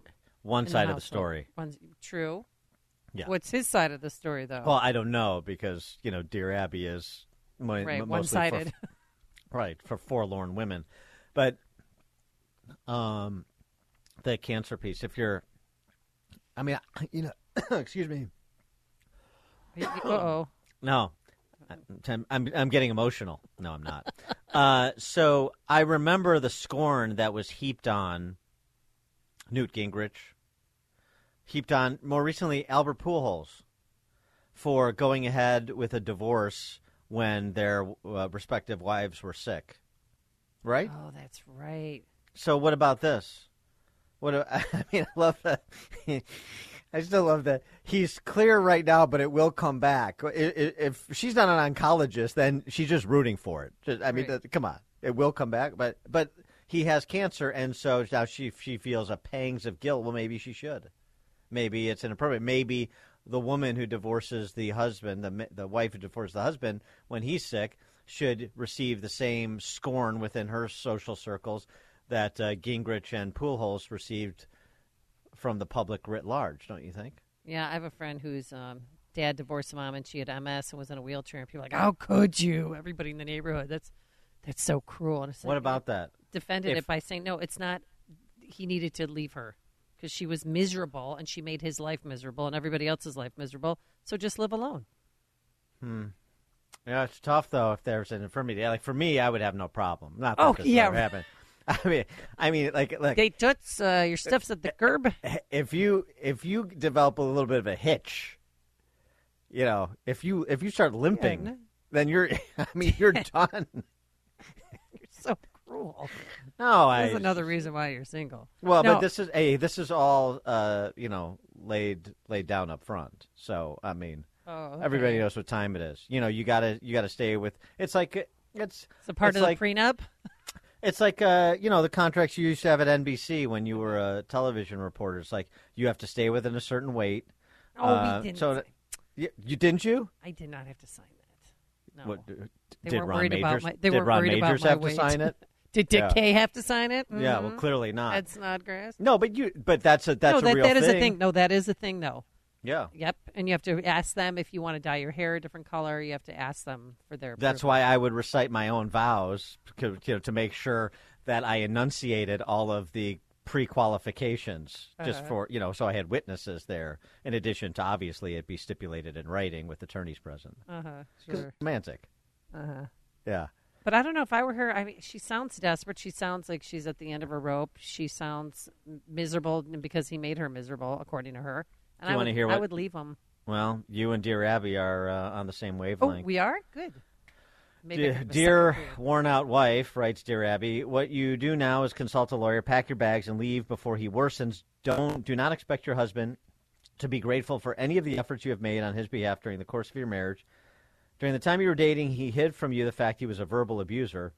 Well, is complaining being a verbal? Now you know he was a fraud. Don't feel guilty for protecting yourself and reclaiming your life. One side of the story here. Right. Dear Abby, of course, she, jumps on the chick's bandwagon right out of the. Of course she does. I mean, that's what she does. Also, this now on this other side, when somebody like this woman who wrote to Dear Abby leaves, and then she's back out there. Mm-hmm. I moved in with my platonic soulmate after divorce. You don't need men. I run into a lot of this. Maybe it's just me. Best friends Marissa Baker and Patty Kulak say they're platonic soulmates, insisting they don't need a man to be happy. The pair from Naples, Florida, met at Marissa Baker, the 30-year-old's birthday party, New Year's of 2021. She noticed that Patty was down in the dumps. They opened up, revealing that she and her husband had recently split, and then Patty says to Melissa, she welcomed me with open arms. This girl who only really knew my husband was the most supportive person I could have imagined. A few months later, Melissa went through her own divorce, and then she went back and leaned on Patty. Marissa checked in with me every day for 6 months, and then that 6-month mark hit, and she asked if it was okay. And I said yes, and she said, well, I'm not, if I was okay. I'm not. I asked what was wrong, blah, blah, blah. I'm getting divorced for the second time. Can I move in? Uh-oh. I said yes. We've been inseparable ever since. Oh, it's like Laverne and Shirley. More like the Bouvier sisters. But okay. Yeah, okay, Laverne and Shirley. But they're not lesbians, right? That. They're not lesbians. They're just friends, and it's platonic. And yeah, that's a new normal. A lot of people are doing that. The platonic... After you get divorced to move in with somebody? I mean, is this permanent or is this temporary? It sounds... This is how it goes. Okay. First you get the money from the ex-husband, then you move to Naples, then you get to the platonic soulmate, if I could paraphrase Tony Montana. That's the... Greg and Schaumburg, you're on Chicago's Morning Answer. Morning, Dan and Amy. Hey, Amy, if Dan would ever get married and enunciate all his proclamations from the altar, could you imagine the look on the minister's face of bewilderment, saying that, okay, we're going to have to take a break of minimally of an hour to look up everything in a dictionary, and we'll be back to you in a minute. Yeah, plus the horror of thanks for whatever poor woman was at the altar with me. The entire side, her entire side would be in open revolt. They'd be like pulling her off the altar. All I know is if you ever get married, can I be the flower girl? Oh my gosh. That would be the oldest flower girl in wedding history. Hey. Wouldn't it? Yeah. It's always for, because it's for, I don't know. Now it's always everything, for the kids. All the definitions have changed. It's for kids or but dogs. Maybe I identify as a kid right now. Right. Okay. Yeah, exactly. Kids or dogs or adults. And haven't you seen like that? The pet will do. Have you seen those weddings where the pet does it? They tie it to the pet, and yes, it's bizarre. But people are. But people love that idiots. Animals. Yeah. You would have Hayek at your wedding. What are you talking about? My best man. Yeah. He'll dud it out. And he'll have a ring on his collar, Dan, because he's your best man. Yeah. Yes, have the yeah. That'll be the day. All right. So nobody wants to. This is difficult, and I understand why married people don't want to wade into this. But nobody wants to tackle the question if the other one, if things are a little shaky, and then the other one gets sick, that's your opportunity to hit the bricks. I think we should ask Mike Scott because he's been happily married for how many years? I know what Mike Scott's answer would. I know what Mike Scott's answer would. Mike. I'm talking about less honorable people than Mike Scott. I want to hear somebody say, "I'm out." Mike Scott's not going to say that. Thank you, sir. Well, wait, how long have you been Your married? payments in the mail. Yeah. Wait, Mike, how long have you been married? 36 years. Oh my gosh. Good for and you. I think that's wonderful. I don't know what the question is. I was just help me out. How long you were married? Yeah. And what's the question? Oh well. How can the long marital bliss that I have encountered in my life, thanks to my beautiful wife, help you solve this problem? Yes, boy, that well, is... it's a woman that who's is- worn down by her husband who complains all the time, but he has cancer, so she doesn't want to leave him. Well, that she statement alone that's rhtorical artistry right there I from thi- Mike Scott. Yes. Dr. Very Phil, nice. Dr. Yes. Phil is in. Yeah. She should stay with that man until he dies. his untimely passing, and celebrate his life, and then after a certain amount of time, move on with hers. What is the appropriate mourning period for getting back out there? It depends. Is she in Florida or is she in Illinois? Does that matter? Because Florida might be 2 weeks or Yeah. less. Well, yeah, because you're on the clock. That's you're right. saying. You're on Yeah. the clock in Florida, Yeah. and there's competition there. Yeah. Oh, that's there true. is. I went to Yeah. a funeral once. An elderly woman had died, and her husband was getting hit on at the funeral by other elderly women who wanted him. No thanks. Yeah. You Well, was watching yeah. this going, ladies, Well, don't be so desperate. Please. I mean, well, really, that- you're in your 80s. Come on. Well, that they're really on the clock, and Yeah. he probably had a lot of money. Oh, yeah, they did. No, it was Yeah. up in That's in, the Kettleworth. It was yes. well, there you go. The generational wealth. You better jump on that. It's once in a lifetime. Yeah. All right. So let's see. What have we learned today? Yes. Why Dan Proft is single is because, well, I mean, there's so many reasons, but just this specific one is because he would,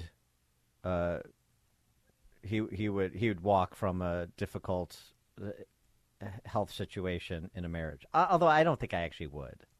So that's a I little don't bit- think you would either. I wouldn't. I would wait for the untimely passing, as you say. Maybe Yeah. hasten it. Maybe do my best to hasten. I'm kidding.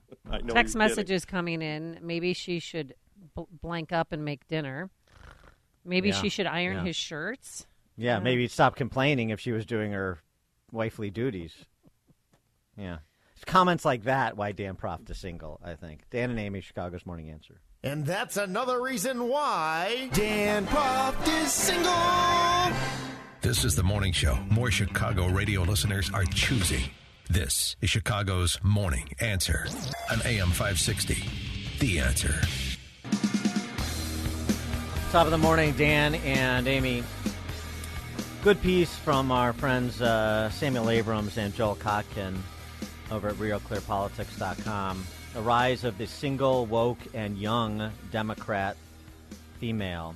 The whole conversation we've, been having for years, but in particular part since the November 8th midterms, with the focus on the Dobbs decision and the abortion issue is driving the female vote that led to Republican underperformance and so forth. It's just, and as I've been arguing, it's just so much more complicated than that singular issue, and you have to really get into the crosstabs when it comes to the female vote. It is hardly monolithic. There are great differences in political persuasions, socioeconomically, demographically, by age and region. The attitudes, age and thus generation as well. And then, of course, married versus single. So let's get into it, as challenging as I find this topic. Sam Abrams, professor of politics at Sarah Lawrence College, senior fellow at the American Enterprise Institute as well. Sam, thanks for being with us again. Appreciate it. My pleasure. Thanks for having me. All right, the rise of the single, woke, and young Democrat female. What is a conservative guy to do short of having to marry one of them to get them to turn them around? The intro was really fantastic, and that's you hit that nail on the head with that very, very question. After the November elections, we tried to figure out what the heck is going on and where support is and where it isn't for the GOP. And we discovered men, they lean to the right. They're married, unmarried. They're GOP supporters. When we look at women, I think you called it exactly correctly. Many women support the GOP, in particular, married women, in particular, older women. What we discovered very quickly, though, was that younger single women are breaking very hard for the Democrats right now. And that's a problem, not just because they're breaking for the Democrats, but what underlies the reason that they're breaking for the Democrats. And that's the cultural shift that we're really trying to talk about. This is a group in society that's getting bigger. We have growing numbers of single women who are not getting married, who are not having children, and they are becoming increasingly liberal, and they are becoming the ones who are pushing the Democrats to take more and more extreme positions against our traditional institutions. They're not supporting families. They're not supporting parental choice in schools, all the issues that those of us on the right care deeply about right now. But, I mean, the feminist approach is, you can take care of yourself. You don't need a man. You don't need a child. And don't you think the Democratic Party embraces that? They shouldn't. They shouldn't. And the numbers show that most Americans actually don't believe in that. No one is saying that you can't have some independence. Of course, everyone should have some independence. But it's what I view right now as sort of an immature view of the world.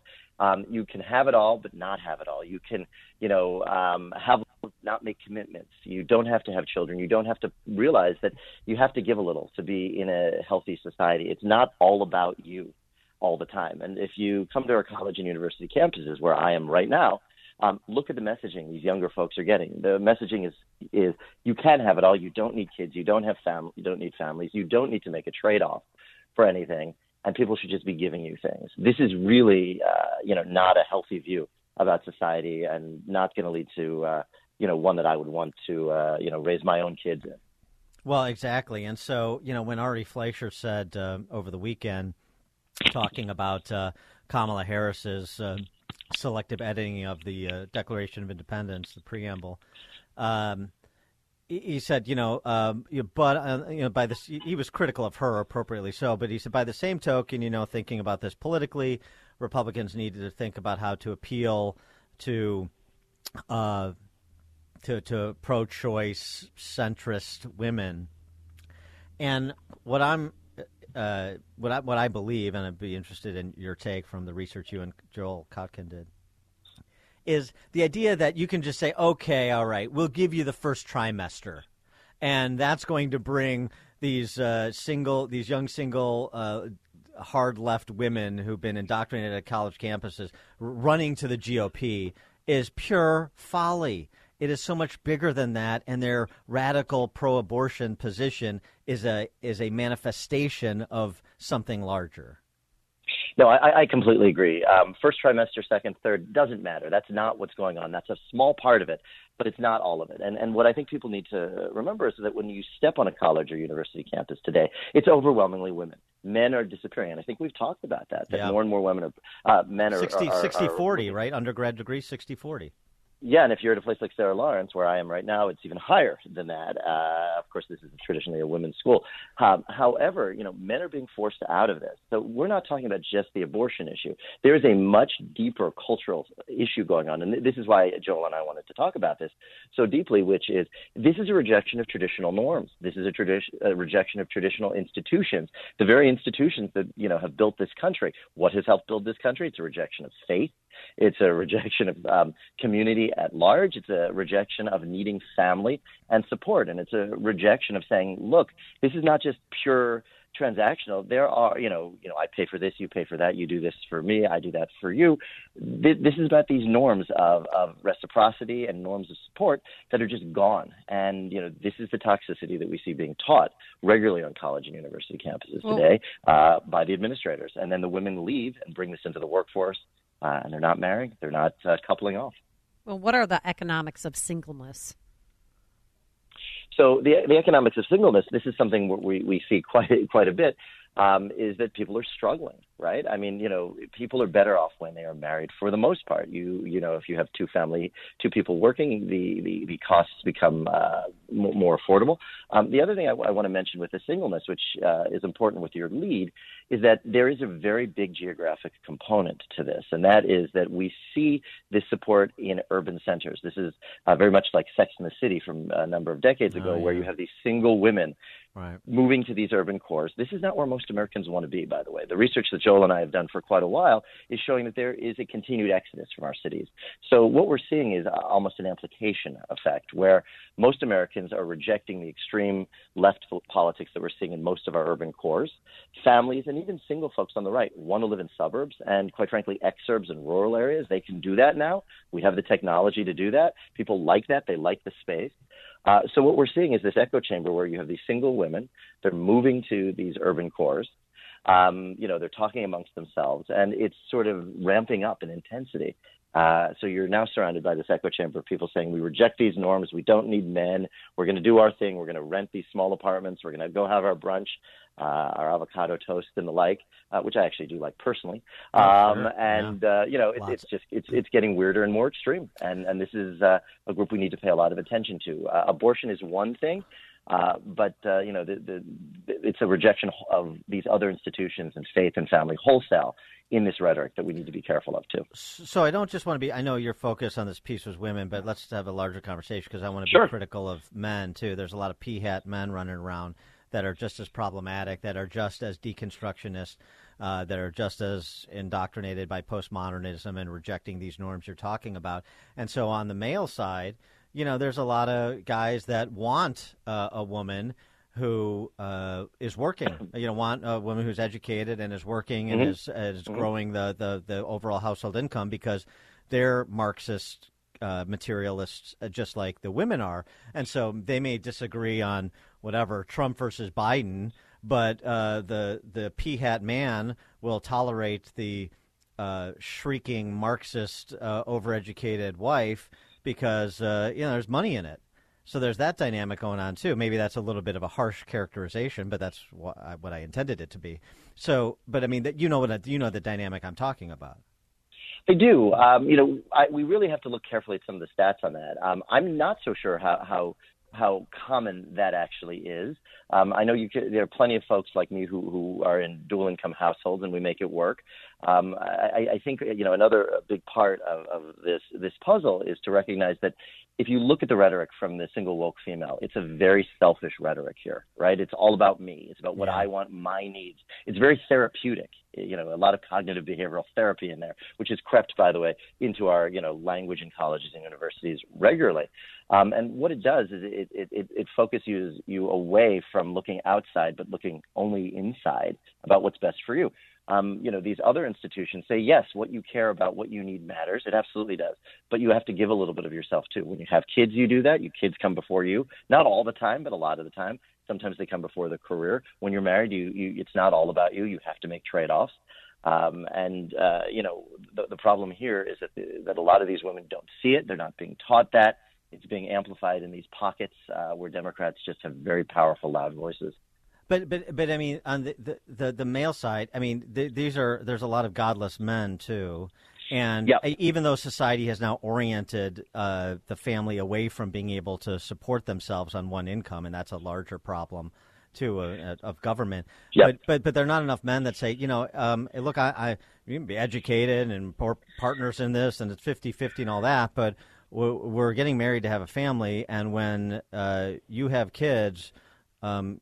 I want you to be the primary caregiver, so you're staying home and I'm working, and we're going to make that work. Who says that? Yeah, the problem is, I don't know. I don't have good data on this. What you raise is a really good point. I rarely like to say I don't know, but I'm happy to say it when I don't have good data on that. We just don't have great survey data on that. But now that you mentioned it, I think we should do it, and I think we will. All right, good. Let's workshop here. I'm a feminist. Really, I'm a feminist, so I want the men to be held to account too. So the other thing is, with going back to the single younger single Democrats, females. So what do they want other than just like you were describing? They just want things handed to them. I'm entitled to this. I'm entitled to that. I can have everything on my terms on my timeline. But what do you think has any appeal to get them off of that? Are we just to sit back and wait for a great religious awakening again, or is there somebody that can deprogram them or something? So I would argue, and again, this is not based on great data because we don't have it. So thank you again for asking about some of this, because we can look into this and we can really dig deep and get some better answers on this. In my experience, working with thousands of them as a college professor in New York and around the country, in many cases they don't know. It's reactionary anger. It's there being, this is the echo chamber we've talked about so often, saying, you've been harmed. This is the victimization. You've been harmed. You're entitled to this. You should be doing that. And the world is against you. Therefore, push back. But when you dig just a little deeper, they don't even know what they want at all. And we do have great data showing that married people, for the most part, are happier and more content in the long run. We've seen data that show that having kids can be very frustrating and stressful for periods, but on the whole leads to greater life satisfaction. We have those great longitudinal studies that show that. So a big part of this deprogramming, has to take place in the workplace, has to take place with diversity offices shutting down, or if they exist, stop, spewing this leftist, propaganda. Has to stop occurring at the university and college level, and honestly, it has to stop at the high school and middle school level too, where we're getting this messaging and very, very powerfully and very dangerously as well. He is Sam Abrams, professor of politics at Sarah Lawrence College, senior fellow at the American Enterprise Institute as well. The Rise of the Single, Woke, and Young Democrat Female at RearClearPolitics.com. I'll tweet it out, too, because it's a really good piece. Sam and our friend Joel, great work as always. Appreciate your time. Thank you. And thank you. They joined us on our turnkey.pro answer line. Listen to Dan and Amy on your smartphone. Download the AM560 mobile app today at 560theanswer.com/mobile. Dan and Amy, the conversation with Sam Abrams is really interesting, and there's a lot there. But one of the things that I think is an important takeaway, they don't know. Okay, so they're on this track. They've been told these things throughout their schooling years. They believe them. They're entitled. So how do you engage them? How do you get them to consider an alternative viewpoint? What do they actually want? They don't know. They don't know. Right. So if that's true, it speaks to the case I make all the time and the failure you see from the Republican Party all the time. Taking positions, arguing about positions, rather than presenting arguments. Big difference. Arguing about a position, presenting an argument. The arguing about a position is, should we be pro-life or should we allow for abortion in the first trimester? Should we just focus on late-term abortions and parental notification? Those are positions. But you've already lost the argument. So you think you're going to bring them back by distinguishing your position from their position, the position they've adopted? The left is so far upstream, so much farther upstream by the time that we enter, it's lost. And then we think we're going to win based on comparable positions on a particular issue, rather than saying we have to make an argument that starts with the why and explains the what, that does the dot connecting for people that are not good at connecting dots, that presents an alternative way of thinking, not just an alternative position that's been staked out. That's why all of the postmortem about, the Republican Party needs to just be more pro-abort, or the Republican Party needs to nominate more women, or something. You're missing the point. And Sam, the data that Sam Abrams and Joel Kotkin put together in this piece on young single leftist women really speaks to that. You have to make a case. You have to put it together, present it in total, not just run into the arena after the other side has already won the crowd. And that's what we do too often, particularly in issues where some of us are uncomfortable discussing it, and they're not uncomfortable. They're okay. It's okay for them to talk in absolutes, but we cannot talk in absolutes. That's you're already conceding defeat. You're not going to present an alternative viewpoint, an alternative way of considering the issue, considering the larger societal implications. That's where the Republican Party falls down. Well, how can it change? You got to have standard bearers that make these arguments, that present evidentiary cases with some emotional appeal. There's a reason that so many women have been persuaded to be pro-life. The pro-life movement is led by women. You saw hundreds of thousands of women on the mall in Washington last weekend. There's a reason they were there. They've been persuaded.